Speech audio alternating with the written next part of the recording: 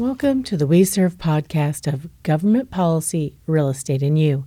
I'm Liz Recchia, Government Affairs Director for the We Serve Association of Realtors, and this is your quick update for today. Water issues in Arizona. We all know water in Arizona is a concern to all. To buyers and sellers of property, it's important to know if you're on well water or city water. To commercial and agricultural property owners, it's important to know the details about the water source, whether the property is in an AMA or INA, if there's an assured water supply or adequate water supply or no water, and so much more for residential and commercial owners of property to consider and know. To help with this, the We Serve Water Issues Task Force subgroup has released its first information flyer named Water in Arizona. Is my property in an AMA or INA? Here you will find links to primary sources of information and a short description of key water terms. Most important, this document is full of links to primary sources so you can be the source of the source to your clients. This is the first in a series of Water in Arizona flyers. We highlight topics like AMAs, INAs, assured water supply, adequate water supply.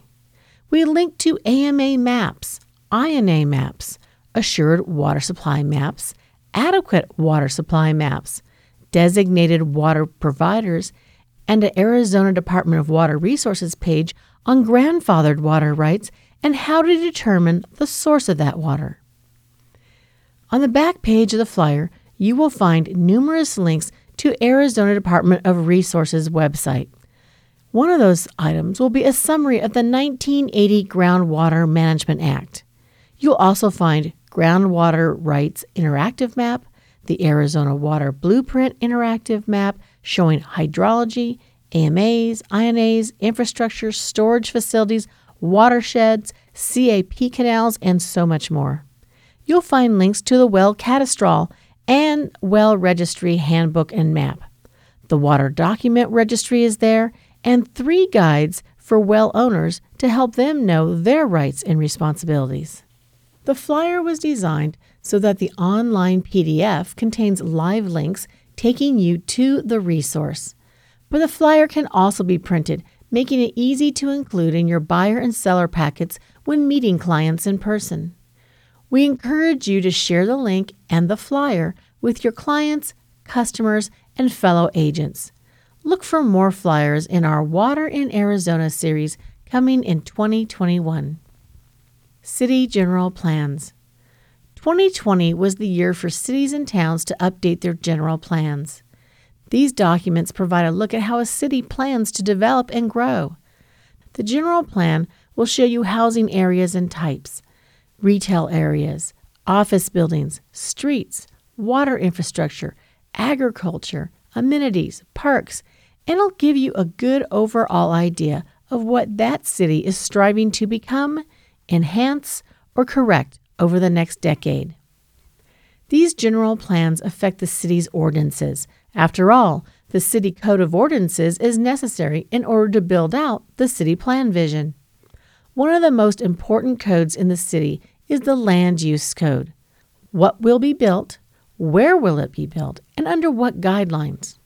When it comes to the Housing Land Use Code, We Serve encourages cities to adopt a code that embraces all the possible housing types needed by a population for rent or purchase over time. The housing needs of a college freshman are different than a young professional or young family, and those housing needs are different than an active, newly retired senior citizen or an older senior citizen needing professional care. Ideally, there will be enough housing types and variety that a city's population can plan to live the arc of their lives in their city as they transition through their lives. We Serve has attended stakeholder meetings in the city of Surprise that have lasted over a year regarding their land use ordinance update.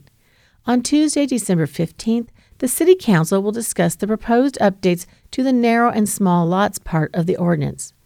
You can read the proposed changes and get more information on the meeting at the City Surprise website. WeServe's comments have centered around the member responses to 2 surveys asking specific questions earlier this year, one in May and one in September. Member comments have been helpful.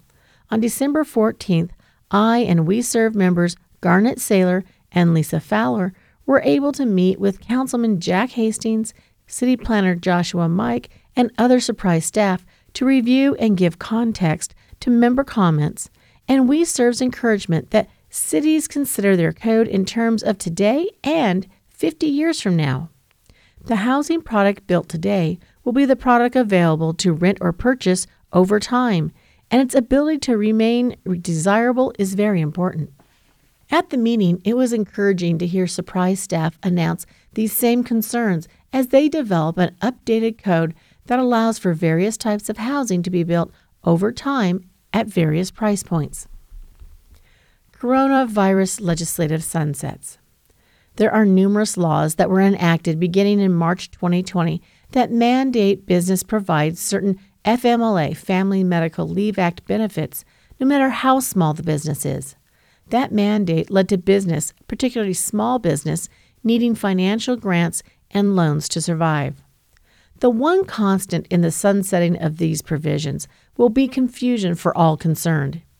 If you are a small business owner with employees, make sure you are working with your attorney or other legal advisor to make the transition out of the mandated FMLA correctly. One of the biggest concerns is the employee tax relief designed to offset employer costs expires, and so does the paid family leave provisions for the employee, even if they have not used some or all of that leave or the 80-hour emergency leave. These all expire on December 31st. The transition for employees and employers may be more difficult than anticipated. If you or someone you know is a small employer, make sure to work with someone who can help orchestrate that transition and update your employees so that they know what to expect. There were also provisions made for foreclosure forbearance and tenant eviction moratoriums. These will expire on December 31st as well.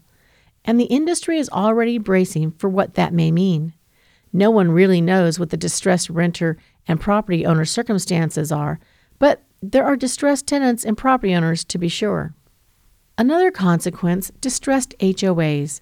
Depending on how many distressed property owners there are in an HOA, you may find some are in distress, which means it's very important for buyers, sellers, and their agents to visit the Arizona Corporation Commission website to check on the health of the HOA.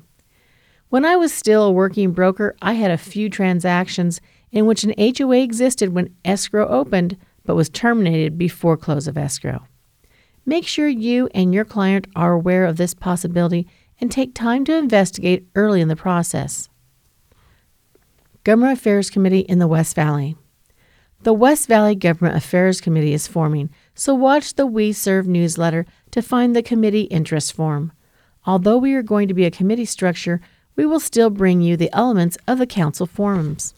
Starting with our first meeting on February 25th, we will have a forum component to our meetings. We will be streaming as always, so bring your concerns and suggestions. Our meetings will be hybrid events, in person and via Zoom. I'm Liz Recchia. Thanks for joining me today. I hope to see you at one of our chapter government affairs meetings in 2021. And thank you to our task force and work group members for all your work. I truly appreciate your taking time from your business to impact and influence our communities. We serve GAD, advocating for private property rights, the right to private contract, and your business.